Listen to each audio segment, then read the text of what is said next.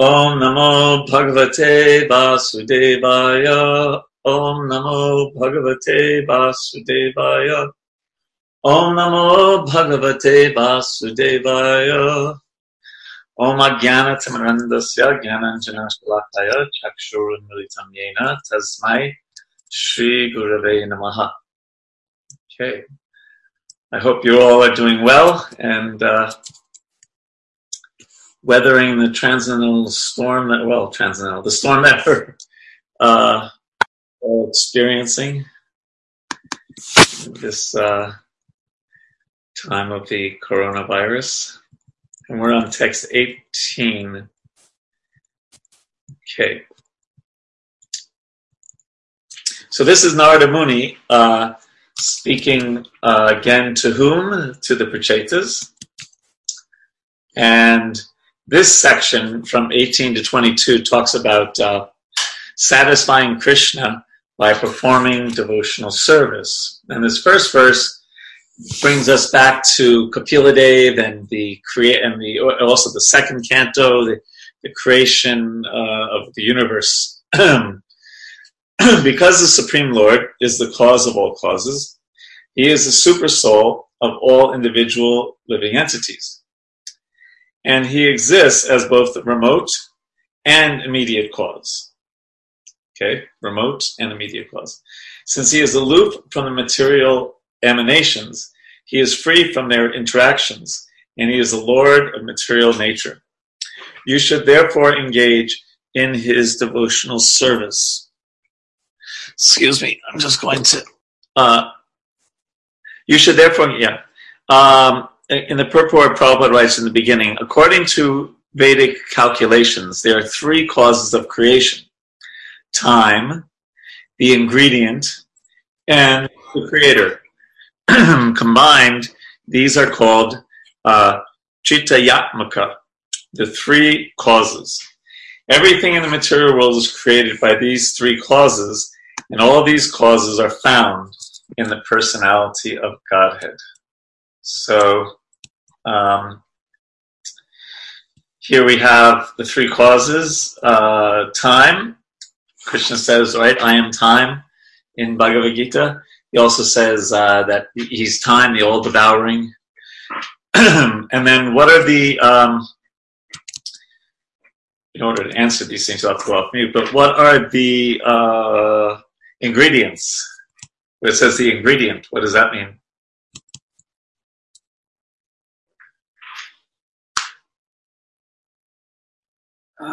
It is the material energy and whatever material energy provides. Okay, so, I guess initially it's the pradhan, which becomes the mahatattva, right? And then from there we have the false ego in the mode of goodness, false ego in the mode of passion, false ego in the mode of ignorance, and they create the different 24 elements. Usually we often think of the ingredients as earth, water, fire, air, ether, mind, intelligence, and ego. And then there is the creator, or Krishna, and specifically the glance of Sadashiva, or Lord Vishnu. So that's just a little recap on creation. Let's continue, though, because we have a lot to cover today. By showing mercy to all living entities, being satisfied somehow or other.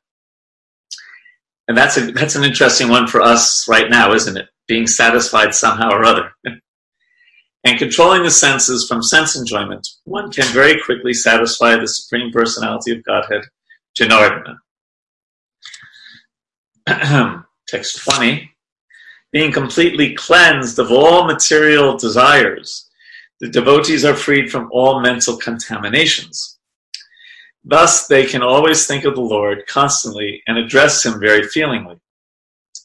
The Supreme Personality of Godhead, knowing himself to be controlled by his devotees, does not leave them for a second, just as the sky overhead never becomes invincible. So this purport's really interesting because the beginning of it talks about us being dependent on Krishna, but then towards the end, picking up on what's said in the in the verse of Krishna being dependent on his. So Prabhupada begins where he says, "It is clear from the previous verse that the Supreme Personality of Godhead, Janardana, is very quickly satisfied by the activities of his devotees. The pure devotee is always absorbed in the thought of the Supreme Personality of Godhead, as stated, Shinvatam Swakata Krishna. By always thinking of Krishna, the pure devotee's heart is freed from all kinds of desires. In the material world, the heart of the living entity is filled with material desires. When the living entity is cleansed, he does not think of anything material." So I guess we're somewhere in the middle. We're trying to not think of anything material. I just put Prema Trangani, I just put you on mute, but if you need to say anything, please just get off mute. So then Prabhupada says, in this way, he becomes completely dependent upon the lotus feet of the Lord. And then he quotes the fifth verse of Shikshastika. And then another quote from Narottama Das Thakur, "My dear Lord, you are now present with the daughter of King Vrishabhanu, Srimati Radharani. Now both of you, please be merciful upon me. Don't kick me away, because I have no shelter other than you." So the beginning of this purport, right, is talking about, our depending on the Lord, our praying for mercy, and specifically, right, in the 6 symptoms of surrender, anukulyasya sankalpa pratikulyasya varjanam rakshishya titi vishvaso kotripte varanam tata apanikshepa karpanye shadvidha sharanagati. That to think of Krishna especially as our protector and our maintainer. And I was thinking of this, that Krishna never leaves us, ever, even though our mind thinks differently, right? Our mind may be going hither and thither, and as we've talked in the past, the mind protects the false ego, right? Whatever conception we have of ourself, and there's at least 8,400,000 conceptions of ourself other than Krishna's servant. So the false ego goes very deep, and whatever we think we are, who we think we are, then the mind aids us, or Burjam, who uses the word protects the false ego, or aids us in convincing us about that false identity. We were talking about this in Bhagavatam class yesterday, and Giri Govardhan Prabhu was saying that one doesn't really have a true conception of their self until they've reached at least a shakti, attachment to the Lord in the 9 steps of bhakti mentioned by Rupa Goswami. So we're all kind of like, this, in the old days, the movies were, right, you think you're walking around like this and thinking you're Napoleon. So we all have this false idea of who we are, basically. And as this purport is saying, we really can't get free of that by our own endeavors. It's really that we have to become, as it says here, completely dependent upon the lotus feet of Lord Chaitanya Mahaprabhu. Right? There's that beautiful saying that one who remembers Lord Chaitanya, even the most difficult things become easy, and one who forgets Lord Chaitanya, even the most difficult things most easy things can become difficult. So it behooves us to really, hopefully, these kind of thoughts that we just mentioned, these kind of concepts that we just mentioned, will help us become more serious in our creation. We have a long way to go before we're fully absorbed in thinking ourselves as Krishna's servant. So before we go on to the second half of this purport, what thoughts do you have on that?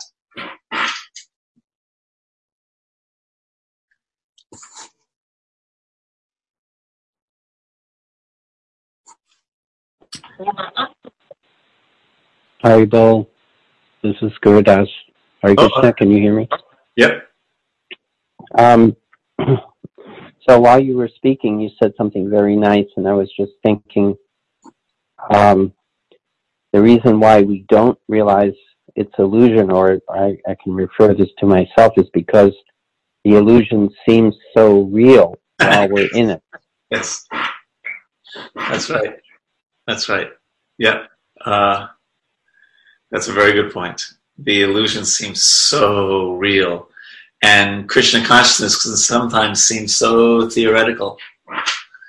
So we really have to take shelter of hearing and chanting in order to change our reality. So that's another way to look at it. Yesterday in the Bhagavatam class, we were saying how the whole process of Krishna consciousness is changing our identity, or changing our self-identity, who we think we are, right? And another way of saying it, Gurudas, is the whole thing of Krishna consciousness is changing what we think is reality. So yeah, we have our work cut out for us. Yeah. Okay, now the second half. Go ahead. I'm sorry. I go ahead.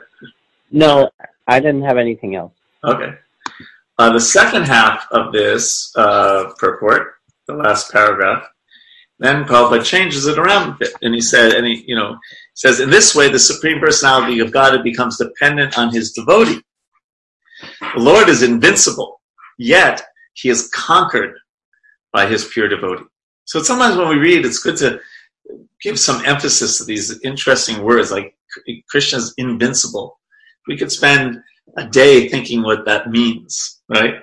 And then he is conquered by his pure devotee, not just like controlled, conquered, like Alexander the Great conquered such and such place, right? Or, conquered by this pure devotee. He enjoys being dependent on his devotee, just as Krishna enjoyed being dependent on the mercy of Mother Yashoda.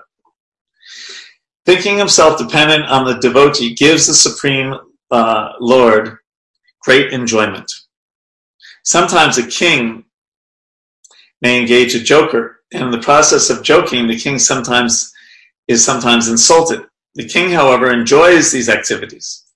Everyone worships the Supreme Lord with great reverence. Therefore, the Lord sometimes wants to enjoy the chastisement of his devotees. In this way, the relationship eternally existing between the Lord and his devotees is fixed, just like the sky overhead. So when I looked into this, Prabhupada especially liked to, not all the time, but he told 3 different stories about Gopal Bhan, who was a joker, what do they call him? A royal, what was the word? Not just joker. Jester? Yeah, jester. Thank you. Yes, jester. And he told 3 different stories about him. One was about a Mughal king came up to him and said, can you, he didn't read the Mahabharata, but he knew about the Mahabharata, what an epic it was. And he said to him, can you write a book greater than the Mahabharata about me? And Gopal Bhan said yes. And he said it would cost so much money. And then he came back to him like 2 or 3 times more, asking for more money. And then finally, the king said, well, come on, let me see what you've done. And he said, okay, but I need to ask you some questions first. How many husbands does your wife have? And the king got very upset. He said, what are you talking about? And he said, well, in the Mahabharata, the main point in the Mahabharata is that Draupadi had 5 husbands. So you are much greater than the people in the Mahabharata. So your wife must have 12 husbands. And in this way, the Mughal king got very upset with him, and he kept the money, but he didn't write the book. Another time, the king was trying to, the king would always try to make a joke at the expense of the jester, and the jester would try to make a joke at the expense of the king. So Gopal Bhan had just built a new house, and before it was opened, you probably all know, many of you know these stories, before the house was opened, he sent somebody to the house and said, the house should be consecrated properly and all this. So let's pull a joke on him and go there and then tell him that the call of nature is calling you and you have to very urgently use the bathroom. So Gopal Bhan knew something was up, and he said, "Oh, yes, you can use my new bathroom. No problem, no problem. You can pass stool, but you cannot pass one drop of urine, or else I will kill you." And the man, said, "Well, that's impossible. You can't do one without the other." So this way, Gopal Bhan defeated the king's plan. And then the funniest one, perhaps, is the king once said to him, "Gopal, what is the difference between you and a fool?" And Gopal went like nose to nose to him and then took 3 steps back. And he said, 3 steps only, sir. So Prabhupada told these Gopal Bhan stories, just like here Prabhupada said that sometimes the king may engage a joker, and in the process of joking, the king is sometimes insulted. The king, however, enjoys these activities. So Prabhupada used that example to say how Krishna enjoys the chastisement of his devotees. So some thoughts on this Krishna being controlled by his devotees. Gopal Bhan stories. It doesn't sound like the king enjoyed those very much. Yeah, right. Other thoughts?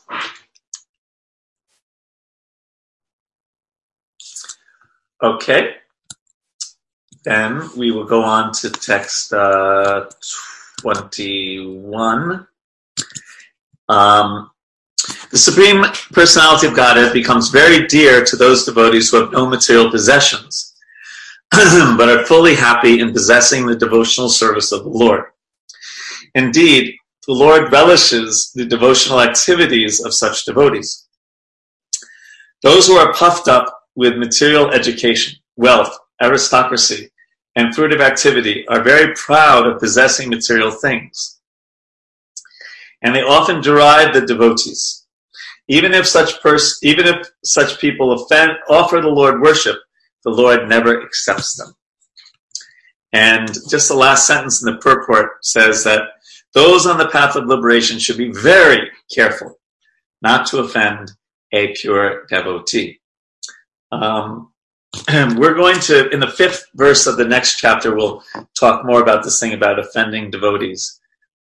But there is a connection here between what I'm going to quote Jiva Goswami in that chapter 5 from the Sandarbhas and this sentence: those who are puffed up with material education, wealth, aristocracy, and fruitive activity are very proud of possessing material things, and they often deride their devotees. So we'll talk about Vaishnava Aparad more in the next chapter. So then Narada continues, although the Supreme Personality of Godhead is self-sufficient, he becomes dependent on his devotees. He does not care for the goddess of fortune, nor for the kings and demigods who are after the favors of the goddess of fortune. Where is that person who is actually grateful and will not worship the personality of Godhead? So now Maitreya Rishi is going to end the 4th canto and summarize things. And he says, my dear King Vidura, Sri Narada Muni, the son of Lord Brahma, thus described all these relationships with the Supreme Personality of Godhead to the Prachetas. Afterward, he returned to Brahma Loka. Hearing from Narada's mouth the glories of the Lord, which vanquish all the ill fortune of the world, the Prachetas also became attached to the Supreme Personality of Godhead. Meditating on his lotus feet, they advanced to the ultimate destination. My dear Vidura, I have told you everything you wanted to know about the conversation between Narada and the Prachetas. The conversation describing the glories of the Lord. I have related this as far as possible. Now, so that goes. So we go out of the conversation between Vidura and Maitreya. Now, and now Sukadev and Parikshit. O best of kings, King Parikshit, I have now finished telling about the descendants of the second son of Swayambhuva Manu, Uttanapad. So the question is, what about the first son, right? I shall now try to relate the activities of the descendants of Priyavrata, the first son of Swayambhuva Manu. Please hear them attentively. So that whole fourth canto was about the descendants of from Swayambhuva Manu to Uttanapad. Although King Maharaj Priyavrata received instructions from the great sage Narada, he still engaged in ruling the earth. After fully enjoying material possessions, he divided his property among his sons. He then attained a position by which he could return home back to Godhead. Text 28. My dear king, in this way, after hearing the transcendental messages of the Supreme Personality of Godhead and his devotees from the great sage Maitreya, Vidura was overwhelmed with ecstasy. So now Sukadev is telling Parikshit about the discussion between Maitreya and Vidura. With tears in his eyes, he immediately fell down at the lotus feet of his guru, his spiritual master. He then fixed the Supreme Personality of Godhead within the core of his heart. Sri Vidura said, O great mystic, O greatest of all devotees, by your causeless mercy I have been shown the path of liberation from this world of darkness. By following this path, a person liberated from the material world can return home back to Godhead. Now back to Sukadev Goswami. Sukadev Goswami continued, Vidura thus offered obeisances unto the great sage Maitreya, and taking his permission, started for the city of Hastinapur to see his own kinsman, although he had no material desires. O king, those who hear these topics about kings who are completely surrendered to the Supreme Personality of Godhead obtain without difficulty a long life, wealth, good reputation, good fortune, and ultimately the opportunity to return home back to Godhead. Thus then, the Bhaktivedanta purports of the fourth canto, 31st chapter of the Srimad Bhagavatam, entitled Narada Instructs the Prachetas. That's the end of the fourth canto. So any thoughts on anything we just heard before we go on to the fifth canto? I know we read through those quickly, but it was kind of like just a summary of things and setting the scene for the fifth canto. Just a quick question, Prabhu. So you had mentioned how Krishna is conquered by the devotion of his devotees.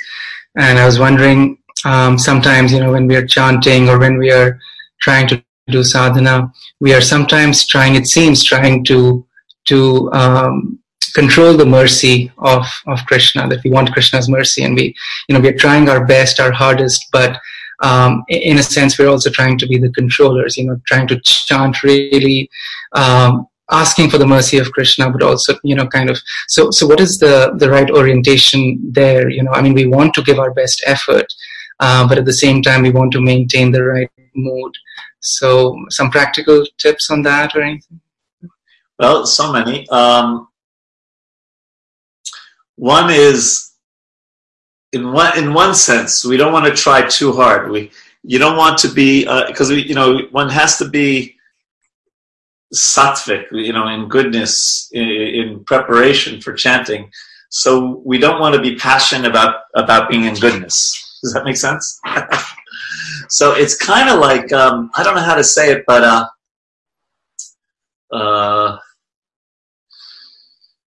I don't know if anyone has anyone ever gone down the Potomac River, like near Harper's Ferry. You can rent these tubes and go down there, or if anyone's been on the Ichitaki River in, or I don't know if it's a river, whatever it is, in near Alachua, and you kind of, the point is the river just kind of takes you, and so we kind of, when we're chanting, we want to kind of catch that flow of the holy name, and it's kind of a subtle thing. It's not. It's a little bit more like the the kitten and the cat rather than the baby monkey holding on for dear life, and of course Prabhupada told us the mood is the child calling out for its mother, right? So there's a mood. It's not we're not trying to do two things when we're chanting, focus on hearing, because Prabhupada said, what is the need of the mind? He said, you hear and you hear yourself, and he also said you should hear yourself chanting sincerely. Mm-hmm. So that word sincerely, and crying out the call for its mother, but it's not two things. Hearing, chanting attentively, and being in a prayerful mood. It's kind of a subtle mood that encompasses our attempts to hear attentively. So, and I think we get realizations that it's not all up to us, because sometimes Krishna gives us a real taste, and sometimes it's not so much there, right? And that kind of shows that we're not the controller. And even when the taste is not so much there, Krishna's there, and it's kind of a test to will we continue trying our best, despite whether we have a great taste or not a great taste. So those are just we could go on for hours talking about japa, but those are a few thoughts. Or what is it? Act as if everything depends on you, and pray as if everything depends on Krishna. So that kind of mood. There's a bhav, there's a mood to our service, and even when we're doing things that are service but can be seen as routine, like let's say we're cleaning the prasadam hall in the temple, right? You can kind of do that. You can do a really good job of cleaning, even if you're doing it mindlessly. Or even we have Divyananda. I mean, believe me, I used to be able to sell books mindlessly sometimes, because I just did it so often, 8 hours a day for 12 years. So I just, but the idea is that even when we're, cleaning a table or something, to be in the right mood as a devotional offering, right? And try to do everything as much in a devotional offering as possible. Giri Govardhan Prabhu was saying that in class yesterday, that the only real reality in our life is whatever devotion we have in our mind and in our heart. Otherwise we're so absorbed in temporary things and dealing with the material energy. Is that all right, Prabhu? That's great, Prabhu. Thank you so much. Okay. Other thoughts?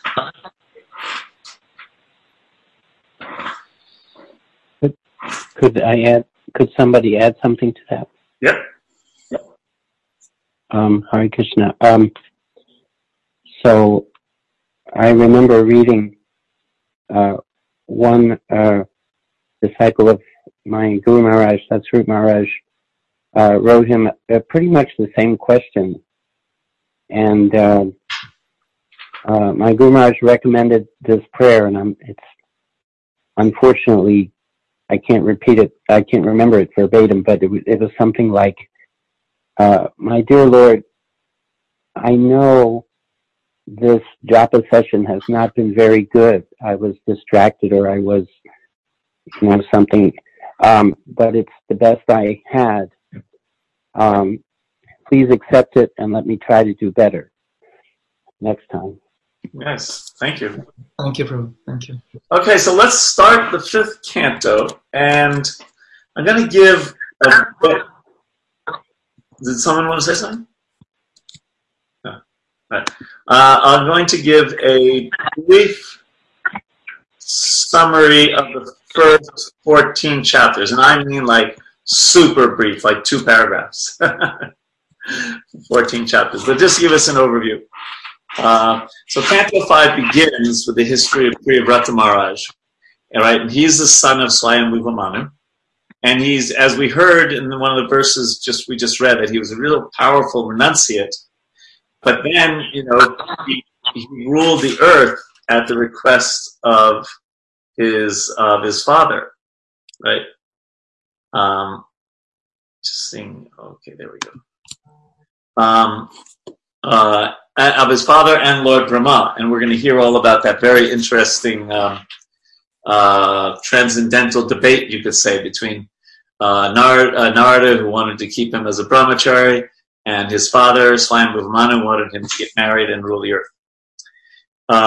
And what's interesting is that through that pastime that we're going to hear about, we learn that devotional service and not renunciation is the supreme activity of the soul, because Priyavata gave up renunciation in order to please Krishna.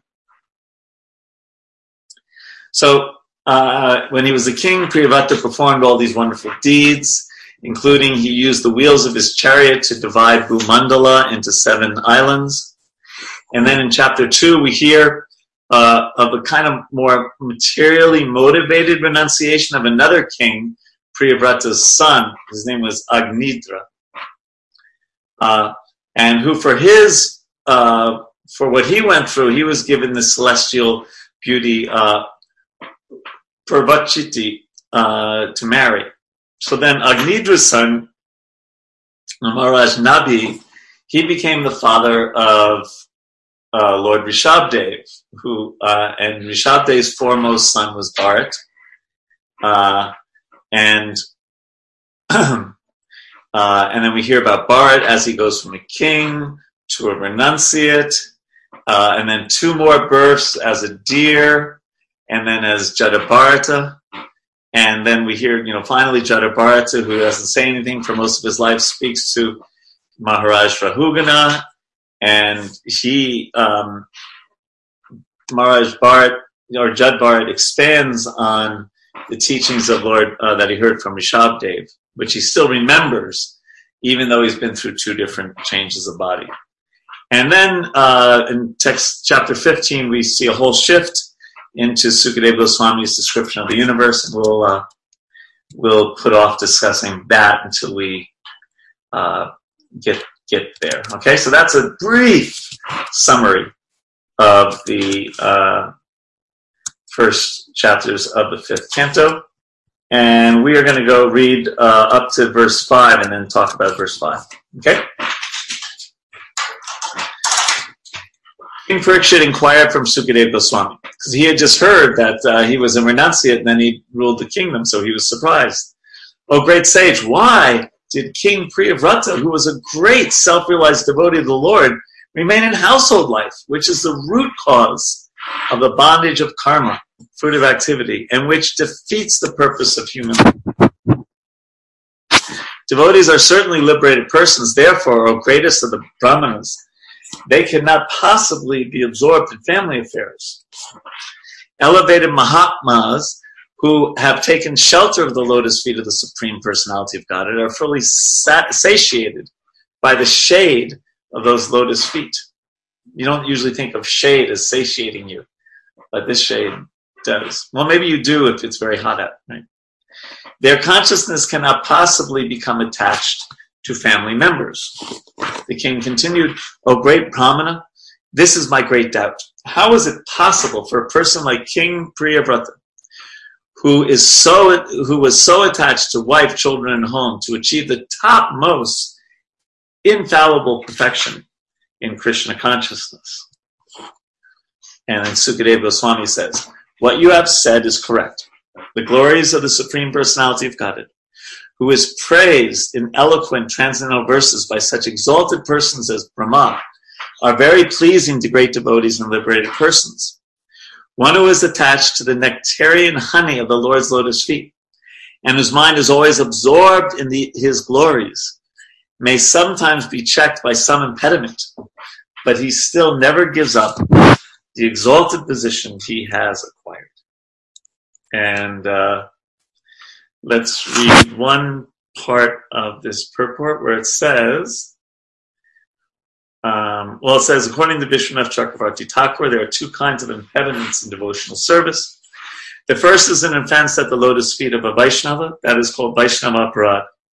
Sri Chaitanya Mahaprabhu warned his devotees not to commit Vaishnava Aparad, for he described for which he described as the mad elephant offense. When a mad elephant enters a beautiful garden, it destroys everything, leaving a barren field.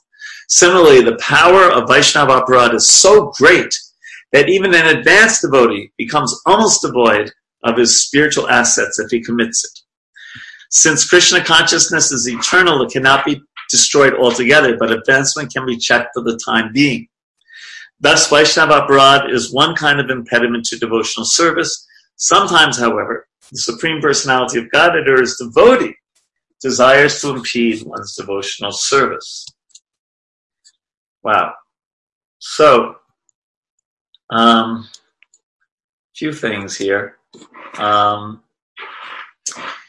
In the Bhakti Sandarbha, Jiva Goswami, he describes 5 effects of Nam aparad. And these can be carried in the heart. This is a scary part, from one birth to the next, okay? And of course, one of the greatest Nam aparads is, it's considered in some ways the greatest. Parama aparadam vitanute. Wait a second, hold on. Yes, Satam Nindam Parama Aparadam Vitanate. So the Parama Aparad is Satam Nindam, or offending a devotee. So here's the effects of Nam Aparad. 1, crookedness, or performing devotional service to gain something other than Krishna's pleasure. Ready? 2, faithlessness. 3, attachment to things that destroy faith in the Lord. 4, slackness in performance of devotional practices. And 5, pride in one's devotional advancement. So that's the 5 effects of Nam aparad, and of course the greatest of the Nam aparads is Vaishnava aparad, which we're talking about. Pretty scary, huh? And then I'll just read one other thing from that Bhakti Sandarbha. Because most people are inclined to commit offenses, they should perform spiritual activities again and again. That those who offend Nam Prabhu should chant the holy name again and again, as explained in the Nam Aparad Bhajana Stotra in the Padma Purana. Quote, the chanting of Hare Krishna is recommended for persons who commit offenses, because if they continue chanting, they will gradually chant offenselessly. Even if in the beginning one chants with offenses, one will become free from such offenses by chanting again and again. So we should be really careful about committing the 10 offenses, and especially Vaishnava aparad. So, what are your thoughts on this?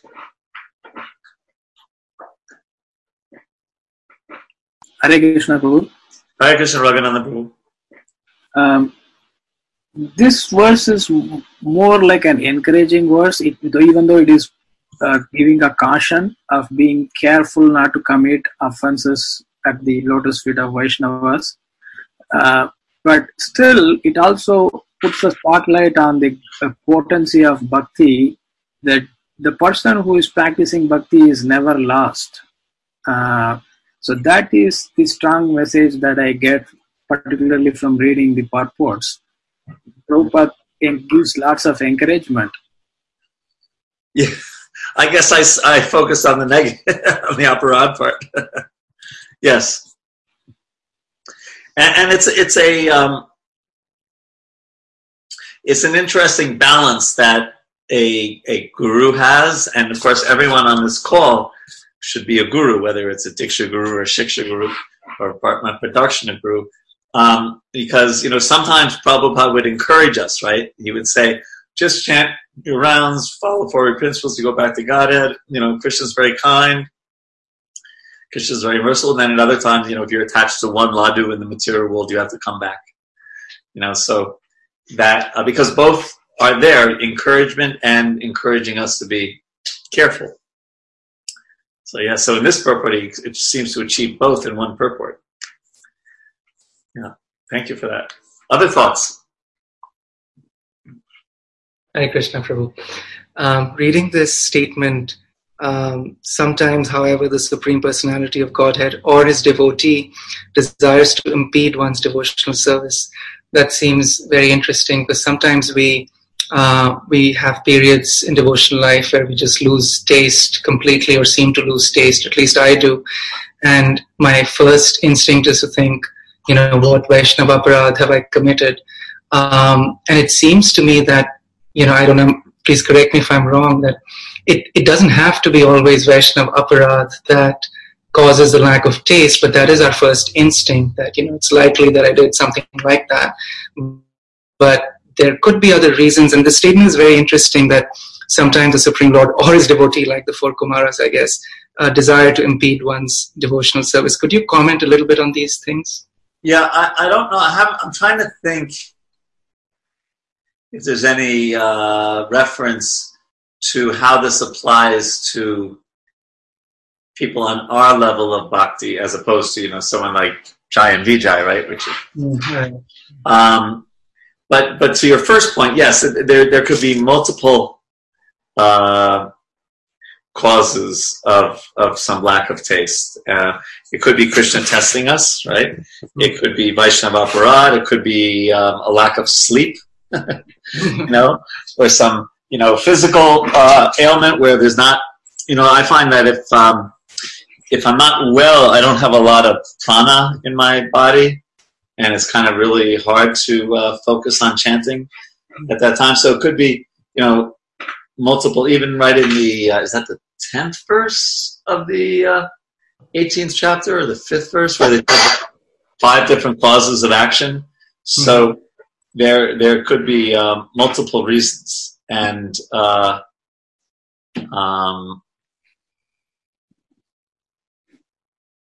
sometimes trying to figure out what they are is not so easy. Right. Right. But I think what, so the question, I think the real question is, sometimes, okay, it's good to, do a little soul searching and think about what we've been up to and how maybe we've been affected by the mode of passion or ignorance, and that's one reason that we're not having such a taste. But then I think the real question is what to do, what should be a devotee's reaction at that moment, or going forward, if some lack of taste is there. So what works for you, and I mean you, anyone on the call, when that happens? Raghunandan, you still have your hand raised, or was that for something different? If your response is done, I wanted to add something. Yeah, go ahead. One thing that I heard recently from my spiritual master is sometimes it could also be to intensify our dependence on Krishna, that Krishna might be doing what is quoted in that sentence. So it's more of getting to the stage of being more dependent on Krishna and the strengthening our that love and devotion that the devotee has for Krishna. So that I thought was a very striking point to me. I like that, and also it underscores the point. Just like in the first verse of the Bhagavatam, Abhigya Swarat, that Krishna is independent, and he has freedom to do with us as he likes. So a devotee just like Prabhupada says, that a good businessman makes money when the market's down and when the market's up. So similarly, for us, we can increase our faith even when there's those challenges, because we understand, Krishna, that's up to you. If you give me taste or don't give me taste, that's up to you. I would like to get a higher taste, because then I can get more absorbed in devotional service. But whether I have it or not, I'm your servant, and I'm going to serve. Yeah. Mantraprabhu, you're nodding your head. You have some thoughts? Yes, Prabhu. Hare Krishna. So I was remembering a letter sent to His Holiness Satsvarup Maharaj from Srila Prabhupada. Srila Prabhupada was appreciating his understanding that if one should bring himself under the spiritual authority, even in the realm of devotional service, like when he is following all 4 regulative principles and all that, but he should not be whimsical, but he should bring himself under the spiritual authority to perform anything. Otherwise, it is offensive. That's what Prabhupada stated. So what I'm confused here is, Prabhu, like what is the offense committed by Priyavrata? I think there is nothing, but is it like, then in that case, can we take it as Krishna is, like Raghunanan Prabhu is saying, like to intensify his dependence? I don't see. No, he didn't commit any. Does it say somewhere that he committed some offense? No, I didn't see anything. No, he didn't commit offense. He actually was put in a difficult situation, right? What do I do? Do I neglect my father, or do I neglect my guru? Yes. And my father isn't just, some run-of-the-mill father. Right? He's Swayambhuva, and he found a way to, he found a way to do it by the mercy of Lord Brahma. Yeah. Hi Krishna. Hare Krishna. Prema Tarangini. Hare Krishna, Prema Tarangini, please. So actually, Vishwanath Chakravarti Thakur in this verse very clearly says that Priyavrata did not commit any offense. And he says that there's 2 reasons for the obstacles. One is, of course, offense in the case of a devotee, why there's some obstacles in their life. But the second is it's the Lord's desire. And the Lord's desire in case of Priyavrata here is to teach proper conduct to the devotee. And whenever it's the Lord's desire, whatever the obstacle is there in a devotee's life, that only serves to somehow increase their, prema, their love for Krishna. So in the case of Priyavrata, the Lord just taught that the devotee should follow the order of superiors, though it's not suitable for bhakti, by showing how Priyavrata followed the order of Brahma. Well, what about it not being suitable for bhakti? What is that?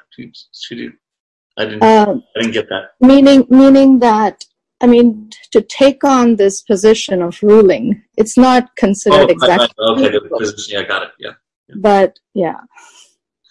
Very good. Thank you for that.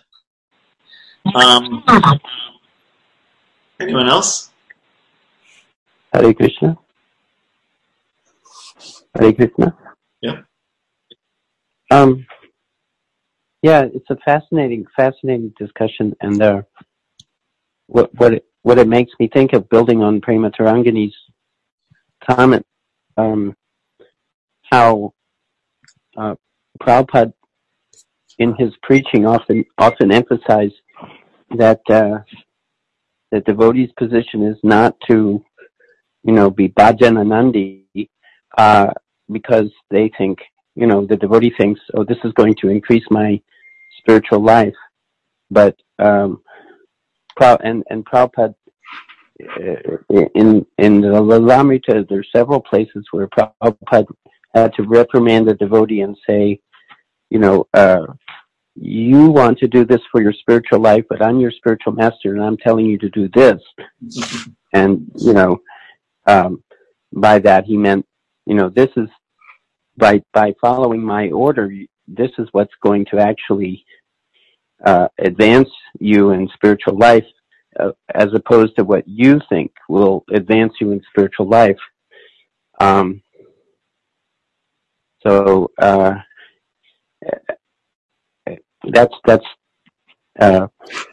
it's a really interesting idea that we're discussing. Thank you. Any comments on? Did you catch those 5 things from? Sorry to cause the scary side, from Jiva Goswami. The unfavorable effects of Namaparad. They're pretty scary. Crookedness, faithlessness, attachment to things that destroy our faith, slackness in bhakti, and pride in one's devotional advancement. Hare Krishna Prabhu, this is Jivitattva Das. Yes, Prabhu. So, means again, in purport, the story of Jai has been discussed, right? And there were 3 different incidents, and Lord, when he asked them to take birth as demons, like grants them their wish to take birth as demons, he's satisfying all 3 parties involved. First is the Chatukumaras, the 4 Kumaras. Second is Goddess Lakshmi. She was actually offended.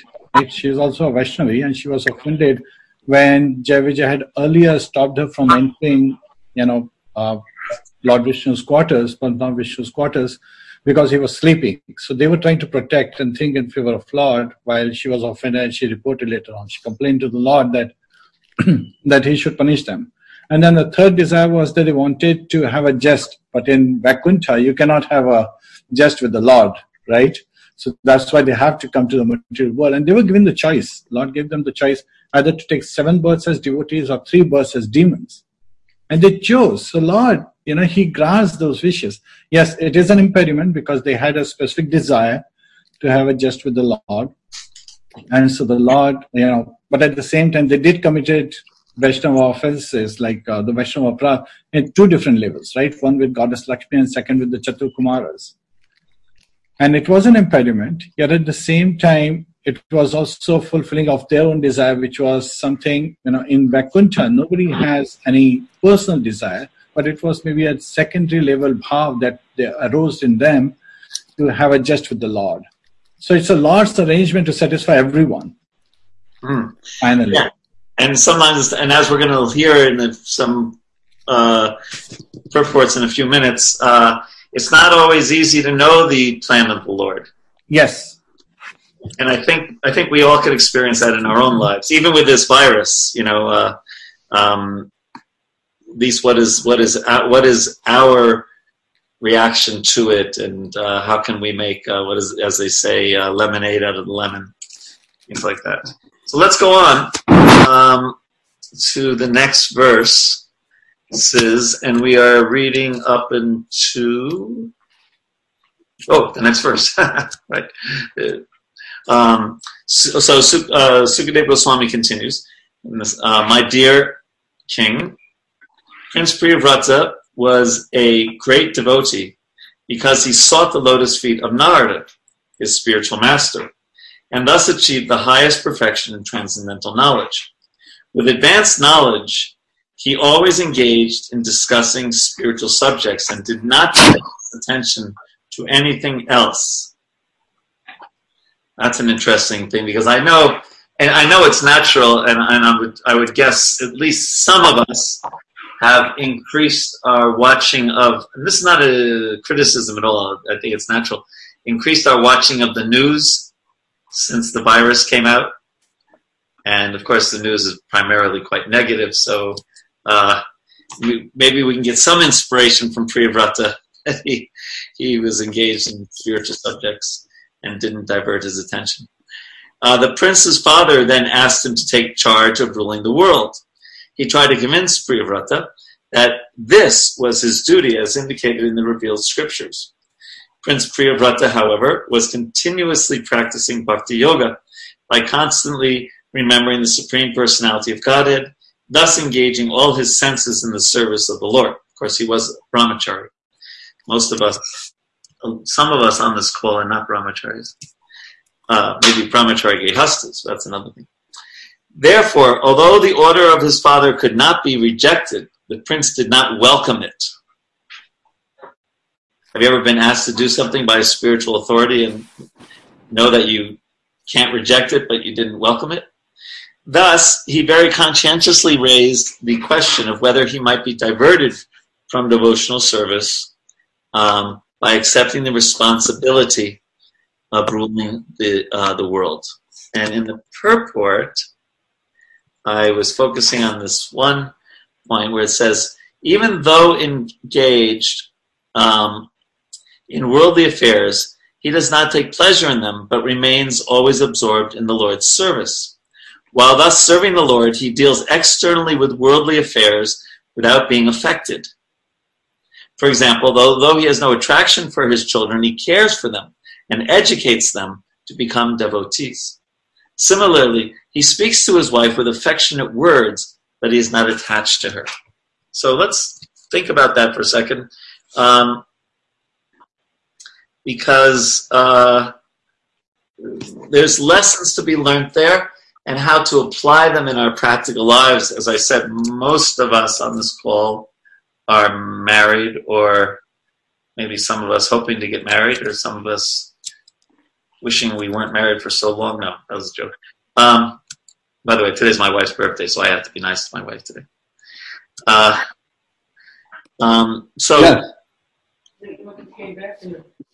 I announced myself loud a couple of times. Oh, who's that? I said I was back a couple of times pretty loud. But then I walked by and I thought maybe you're sleeping. So I didn't want to. Oops, I put him on mute. That was, that sounds like Haridas Prabhu, but I put you on mute, Haridas Prabhu, because you were talking. So this was one thing from that Prabhupada. So Prabhupada began criticizing his disciple. I won't mention his name. And his anger was as intense as the monsoon rains. He wants to be guru, but he is not qualified. All of them, they want to be guru without qualification, and they will fall victim to sex life. Prabhupada then turned to me. Me was a grihasta. And he said, your wife belongs to Krishna. You cannot enjoy even one wife. They all belong to Krishna. So we take that point, and then we look at, similarly, he speaks to his wife with affectionate words, but he is not attached to her, meaning we serve, let's say our wife or our husband, our Vaishnavas especially, we serve them as devotees, but we try not to see them as objects of our enjoyment, but as meant for Krishna's enjoyment. So Prabhupada was very strong at this time. Your wife belongs to Krishna. You cannot enjoy even one wife. They all belong to Krishna. And then I'll read one passage that Satsvarup Maharaj quotes many times. That's a little heavy, but again, I think if we look at within context, we can get the message. So in India, Srila Prabhupada was often invited to attend programs in people's homes. Sometimes these people were very pious and became devotees by such contact with Srila Prabhupada. It's 11:30. In some cases, they mainly wanted material blessings, health, and prosperity in return for hosting a sadhu and his followers. Probably many of us have had that experience, right? On one occasion, Srila Prabhupada, along with 20 of his devotees, was sitting in a man's living room while the man introduced each member of his family. This is my wife, said the man, and the wife came forward, bowing slightly and folding her palms. And this is my older son, and this is my daughter, and this is my younger son. Each came forward and said his name while Prabhupada nodded gently.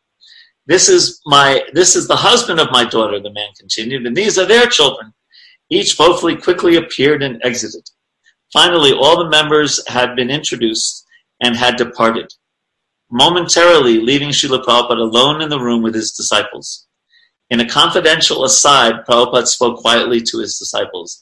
This is my sex life. So, again, the point being that Prabhupada was seeing that this person was more materially motivated than anything else, and giving kind of a purport about the material mindset. And again, as we're going to hear in some of these purports, and as we know from other encouragements from Prabhupada, Grihastha life could be a wonderful life in Krishna consciousness when the home is focused on serving Krishna. But there is the warning that it shouldn't be otherwise. And that is, in the quotes that I provided, something to think about. Some thoughts on that? Regarding the seeking the blessings of a sannyasi, I recently read an anecdote from Srila Prabhupada's life, and Prabhupada was like, there was one person that stood up when the lecture was finished, and he asked, like, Prabhupada, he made a big show of it and said, Prabhupada, kindly give me your blessings. So Prabhupada looked at him very sternly for a long time, and then said, the entire worldwide movement and all the problems are on my head. So take some of that pain and you have my blessings. Nice. So that's an instruction for us. I thought you were going to tell that time that they were on a train in India, and these, businessmen came up to him and, asking for ashirvad, asking for some blessings. And Prabhupada turned to his shaved head sannyasis and said, "This is my blessing. Saffron cloth, shave your head." And they were like, "Thank you, Swamiji." They immediately left. So guru means to be heavy, and as sweet as Prabhupada often was, as I heard, he would, even if he was 80% rose and 20% thunderbolt, 20% is a lot. And, we should learn the lessons in both the rose and the thunderbolt, and also not be discouraged or take in the wrong way his thunderbolt-like statements, but see how they apply in our life and in our particular circumstance. And they may not, some of them may be more instructions for brahmacharis and sannyasis, which, as we've mentioned, there were grihastas, of course, in Prabhupada's time, but almost everybody lived in the ashram when Prabhupada was with us. So it was a very different social dynamic then and now. Other thoughts? I had a comment. The discussion that we have been having and Prabhupada is making in the purport also, it looks like it's a distinction between attachment and caring. Sometimes we might get it mixed up and thinking that attachment and is also caring, but there is a fine line between attachment and caring. So even a person can be detached and still be affectionate and caring and do it as a service to the Supreme Lord. So that was what was coming to me when we were reading and discussing that point. Yes. And we have to do it's very important to do our duties. Yeah, and especially in Grihastha life, in some ways, Grihasthas can do so much more preaching than sannyasis, because it's a lifestyle that more people in the world can follow. Right? It's important. And it's this is a little bit of an aside, but it's something to maybe you saw this quote. Where did I see it? In terms of the coronavirus and taking care of ourselves. Some people say, well, don't just go out and preach. It doesn't matter because Krishna will protect us. And then there was this nice story, and gosh, I probably could have avoided a lot of pain in my life if I had heard this story earlier, like maybe 30 years ago. But it was in Vrindavan, and Yashodanandan Maharaj was on morning walk with Prabhupada on the Prikram Marg in Vrindavan, and he didn't have shoes on. I could try to find the exact quote if you want, but I'll just quote it, and Prabhupada said, "Wear your shoes."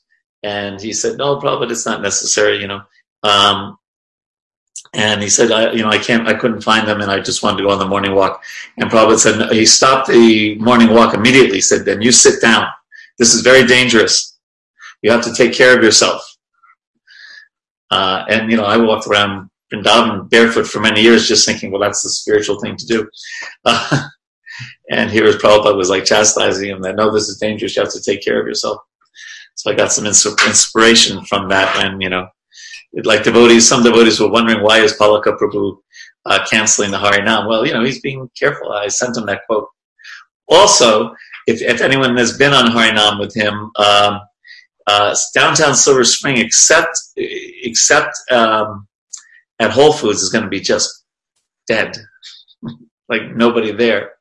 And we don't do Harinam at Whole Foods. That's like 2 blocks away. We do it in this one spot where we're allowed to do it. So it really would be preaching to the trees and the blades of grass.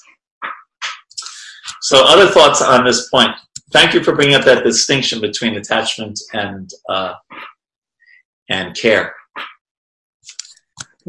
Prabhu, I had a question along the lines of what Raghunandan Prabhu said. It seems like, there's a balance between like detachment and compassion, vairagya and compassion. And it seems that sometimes even when we're trying to be sincere, it's hard to know which side to tilt towards. Because we want, our family members and everyone else to have a good taste of Krishna consciousness. We want to be affectionate. And at the same time, like this purport says, and this verse says, we don't want to be like absorbed in that. So even when we are trying to be sincere, it's hard to know whether to err on the side of caring for the bodily needs of family members, like, care for our children or whatever, in a physical way, or, just be absorbed in what you're doing spiritually. Like, how do you navigate such situations? Carefully. We should do both. We should find some of that is question of time management, right? We should find time so that we're making sure we're hearing and chanting nicely, and we also need to find time to take care of our family. If we're neglectful parents, do you think your children are going to want to be devotees? No. And we've seen that. We've seen that over the years. And I spent a lot of time with Manohar Prabhu, who's the youth minister. And, he finds again and again that, our children need some, most of them are not raised of Vishnu, like Srila Bhaktisiddhanta Saraswati Thakur. Right? I mean, they're very fortunate to take birth in a devotee family, no doubt, right? So Krishna consciousness should be fun for them. That doesn't mean, totally frivolous or anything like that. But, in one sense, in terms of Krishna consciousness, I'm going all over the map here a little bit, but I'm remembering something my wife always says to people when she's doing parenting training, and that is that the most important thing for our children in terms of their Krishna consciousness is seeing their parents happy in Krishna consciousness.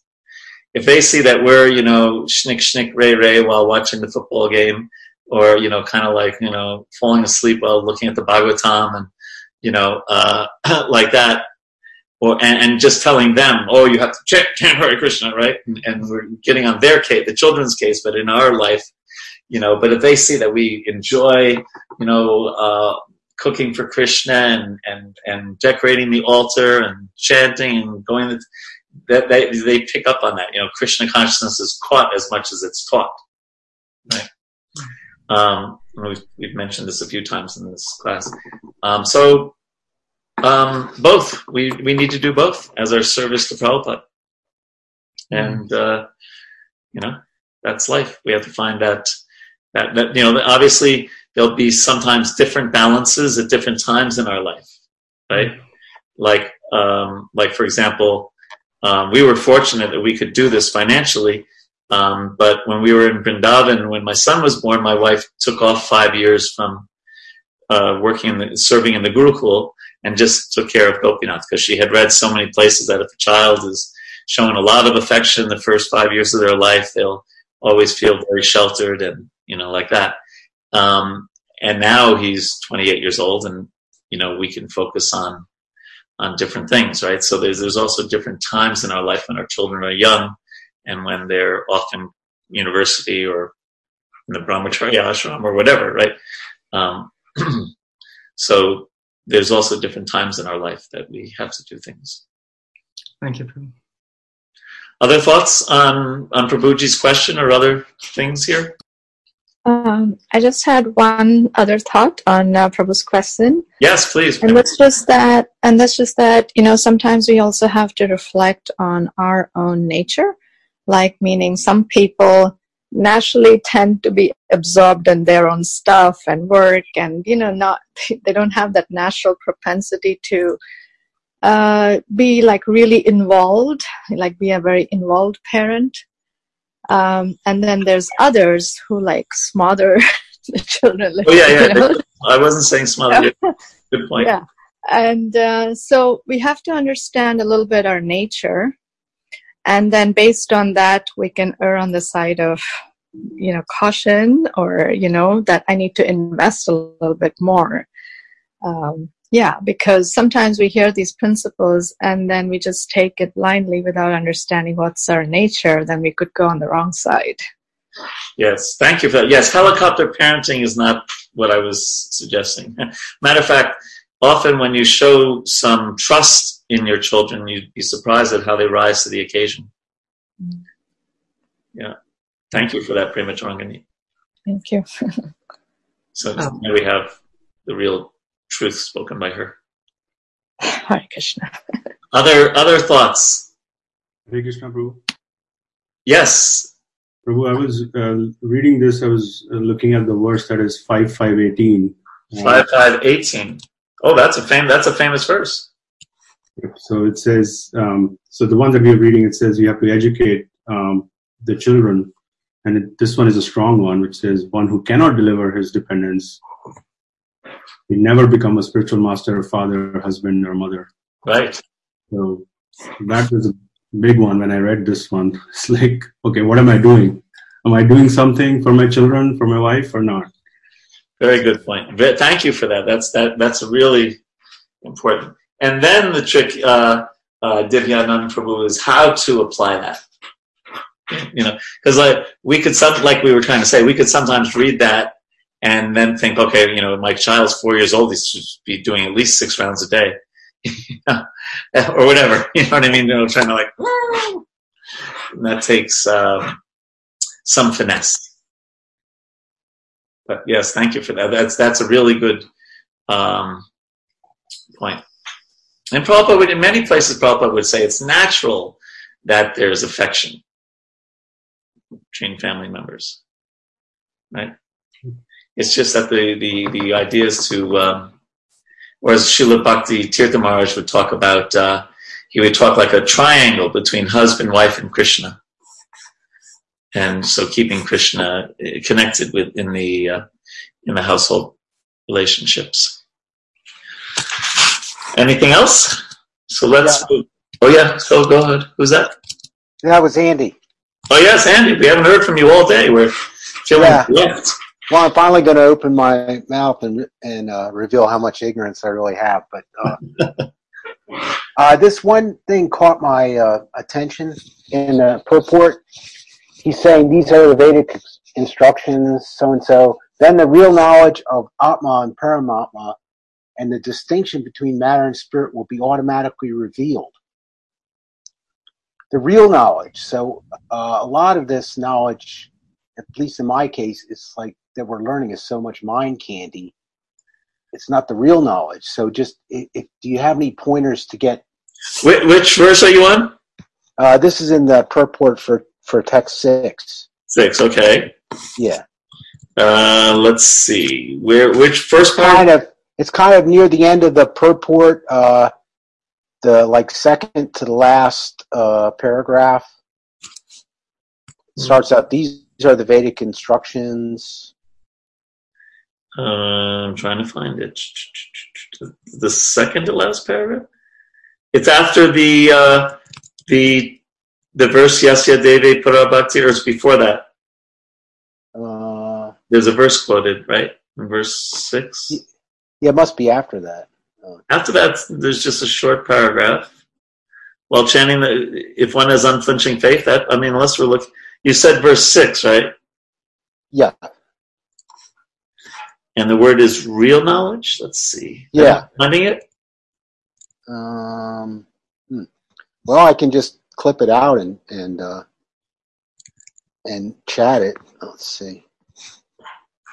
Let me try that. Chat. Okay. Type message here.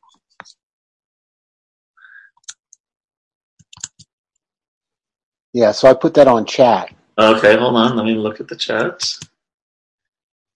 Okay. These are Vedic instructions. One must have full faith. Oh, that's Yasya.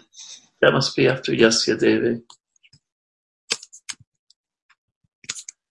Okay, anyway, let me look at the chat. These are the Vedic instructions. One must have full faith in the words of the spiritual master and similar faith in the Supreme Personality of God. Then the real knowledge of Atman and Paramatma and the distinction between matter and spirit will be automatically revealed. Okay, so what's your question? Well, for me personally, I don't feel like this has happened. So I just wondered if you had any pointers to get me in the direction of that real knowledge. First is I'm learning about Atma and Paramatma, but he's talking about this real knowledge, which is apparently is a different thing. It comes from inside, from your heart. So what pointers to get pointed, in that direction more? Well, he's referring to this verse from the Svetasvatara Upanishad. Yasya deve para bhaktir yata deve tata guru tasyaita katita hyartam prakashante mahatmana. If one has unflinching faith in the Supreme Lord and the spiritual master, the essence of all Vedic knowledge is revealed to him. So you're focusing on this word real. Yeah. So you do. I mean, it seems that you do by attending all the hundreds of these classes, understand theoretically the difference between Krishna and us. Right. That's the difference between the soul, Atma, and Paramatma,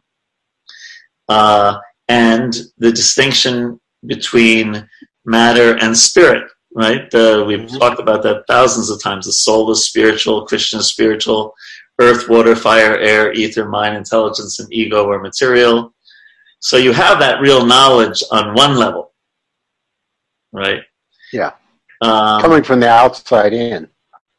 Yeah. You're coming from the outside in. Yeah. I mean, of course, Krishna is in our heart also. It says in the Gita, Ishvara Sarva Bhutanam Hridesher. In the Hriday, in the heart, Krishna's there. So then, but it's also telling us how to do it in the verse, in the Svetasvatara, having this faith in the words of the Guru and of the Shastra and of Krishna. And that faith, and so faith, by the way, is not you either have it or you don't have it. It's a spectrum. And naturally our faith becomes stronger as we get realizations. Obviously, everyone on the call has some faith, or else they wouldn't be spending their Sunday mornings listening to this gibberish. That's what they would consider it if they had no faith, right? Right. So it's not a question of faith or no faith, or knowledge or no knowledge. It's a question of the progress from the theoretical understanding to it deeply entering our heart and it being realized. And I think one way to make that transformation, here it said, by full faith in Guru and Krishna.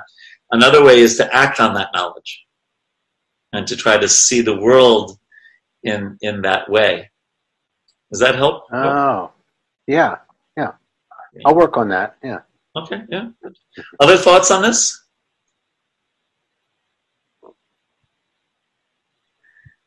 Haven't heard a question from Shakshi Gopal all day. I'm feeling bereft. He usually has all these questions. So let's see, how much time do we have? 9 minutes. So let's try to do a few more verses. And we're going. I'm just listening to the conversation, Prabhu. Thank you for. Okay, well, just including you, making sure you're alive and well. Good to hear your voice. Yeah, I'm hearing. All right, we're going to go up to text 12. So, Sukadeva Goswami continued. The first created being, the most powerful demigod in the universe, is Lord Brahma, who is always responsible for developing universal affairs. Born directly from the Supreme Personality of Godhead, he dedicates his activities to the welfare of the entire universe, for he knows the purpose of the universal creation. This supremely powerful Lord Brahma, accompanied by his associates and the personified Vedas, left his own abode in the highest planetary system and descended to the place of Prince Priyavrata's meditation. As Lord Brahma descended on his carrier, the great swan, all the residents of the planets named Siddhaloka, Gandharvaloka, Sadyaloka, and Charana Loka, as well as the great sages and demigods living in their different airplanes, assembled within the canopy of the sky to receive Lord Brahma and worship him.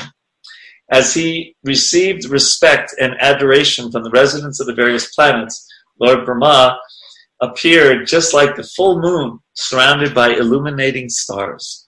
Lord Brahma's great swan then arrived at the border of Gandhamadana hill and approached Prince Priyavrata, who was sitting there. Lord Brahma, the father of Narada Muni, is the supreme person within this universe. As soon as Narada saw the great swan, he could understand that Lord Brahma had arrived. Therefore, he immediately stood up, along with Swayambhuva Manu and his son Priyavrata, whom Narada was instructing. Then they folded their hands and began to worship Lord Brahma with great respect. My dear King Parikshit, because Lord Brahma had finally descended from Satyaloka to Bhuloka, Narada Muni, Prince Priyavrata, and Swayambhuva Manu came forward to offer him objects of worship and praise him in highly qualified language, according to Vedic etiquette. At the same time, Lord Brahma, the original person of this universe, felt compassion for Priyavrata and, looking upon him with a smiling face, spoke to him as follows. Prabhupada writes in the beginning of the purport that Lord Brahma descended from Satyaloka to see Priyavrata indicates that the matter was very serious. Verse 11, Lord Brahma, the supreme person within this universe, said, My dear Priyavrata, kindly hear attentively what I shall say to you. Do not be jealous of the Supreme Lord, who is beyond our experimental measures. All of us, including Lord Shiva, your father, and the great sage, Maharshi Narada, must carry out the order of the Supreme. We cannot deviate from his order. So indicating that this order is coming from above. You know, sometimes that happens at work, right? Our supervisor says something and he says, well, actually, it's not me. This is coming from the top, you know, or something like that, right? We cannot avoid the order of the Supreme Personality of Godhead, not by the strength of severe austerities and exalted Vedic education, or the power of mystic yoga, physical prowess, or intellectual activities. Nor can one use his power of religion, his material opulence, or any other means, either by himself or with the help of others, to defy the orders of the Supreme Lord. That is not possible for any living being, from Brahma down to the ant. And Prabhupada writes in the purport, the word manishaya, by intelligence, is of special significance. Priyavrata might argue that Lord Brahma was requesting him to accept family life and the responsibility for ruling a kingdom, although Narada Muni had advised him not to enter household life and be entangled in material affairs. Whom to accept would be a puzzle for Priyavrata, because both Lord Brahma and Narada Muni are authorities. Under the circumstances, the use of the word manishaya is very appropriate, for it indicates that since both Narada Muni and Lord Brahma are authorized to give instruction, Priyavrata should neglect neither of them, but should use his intelligence to follow the advice of both. To solve such dilemmas, Srila Rupa Goswami has given a very clear concept of intelligence. So, well, I'll ask, I guess I won't tell you, I'll ask you, what's an example of, in the Shastra, of fulfilling the requests of both when Hare Krishna. Given a choice? This is Jivata Das. Prabhu, King Prithus, he also had the same dilemma, right? He wanted to finish 100 yajnas to satisfy Lord Vishnu, and at that time, you know, Lord Brahma came and approached and said, don't do that. And even Lord Vishnu came and, you know, tried to suggest him. And he is glorified bigger than Indra, who was trying to be an impediment in his path. Very good, very good. Another example. Arjuna's dilemma in killing Ashwatthama. Very good. Krishna was asking him to kill, and Draupadi was saying, don't. That's right. Yes. Yes. Prabhupada writes, contradictory orders of different persons are impossible to carry out. Therefore, a compromise was selected by Arjuna by his sharp intelligence, and he separated the jewel from the head of Ashvatthama. This was as good as cutting off his head, and yet his life was saved for all practical purposes. Here, Ashvatthama is indicated as twice born. Certainly he was twice born, but he fell down from his position, and therefore he was properly punished. And Prabhupada kind of talks about this in the beginning. You know, I refer to this a lot in the beginning of the 6th chapter of Nectar of Devotion. He says, the purport of this statement is that Srila Rupa Goswami proposes to mention only basic principles, not details. For example, a basic principle is that one has to accept a spiritual master.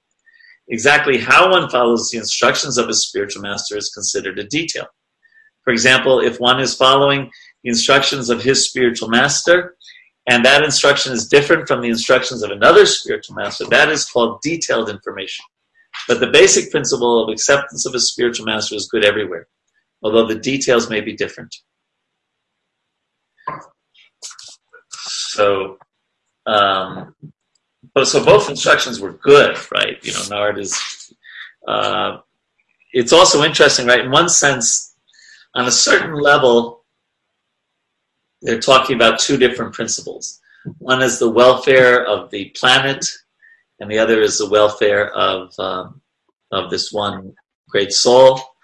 On another level, they're both the welfare of Priyavrata, because Priyavrata gets blessings by following even a difficult instruction like the one given by Swayambhu Brahmana.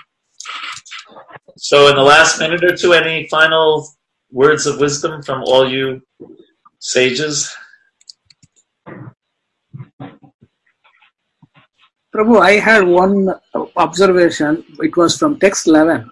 The statement says from Brahma, when he is addressing Priyavrata, do not be jealous of the Supreme Lord who is beyond our experimental measurements.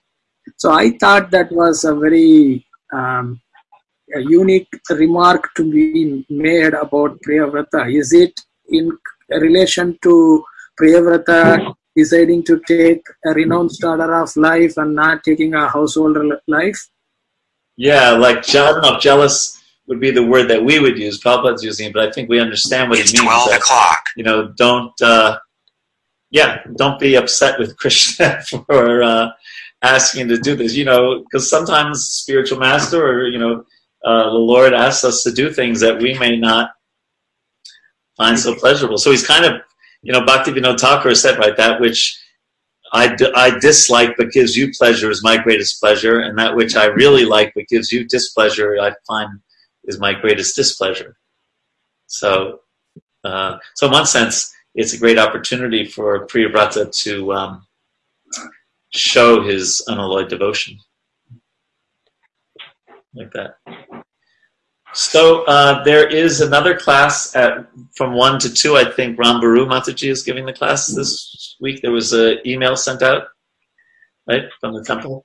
So she's speaking this week. And we also did send out an email to everyone about I'm sure a lot of you are already aware of all these things. There's so much online that one can take advantage of during these days of lockdown, etc. I mean, just vihe.org could probably keep you busy for the rest of your life.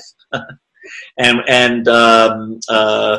ISKCON Desire Tree can probably keep you busy for 5 lifetimes. There's so much there. And then the Vaisheshika Prabhu is having daily things, and Bhakti Chaitanya Maharaj is having daily classes, and there's and all of, you know, if you haven't heard, all of Prabhupada's lectures are all available online for free. So there's so many ways to keep connected spiritually. And also I think we sent some things for children, you know, to keep your children happy in Krishna consciousness. We sent some links to those things. And there's a lot more, especially on ISKCON Desire Tree for children. So there's so many things. But it's so nice I'm glad that we're doing this, that we're keeping this going. Yeah. And it's, for me, I'm quite used to Zoom because I use it so much at work. So so it's not that. It's not like, I think it was Andy who said it's a good second best, like that. So stay well. If there's anything, my wife always wants everyone to know, if there's anything the temple can do for you at this time, please let us know. Right now, there's only darshan available and takeout prasadam. You can't take prasadam there, but they can make you a plate if you come between 1 and 2, and then you can, a container, and take some prasadam.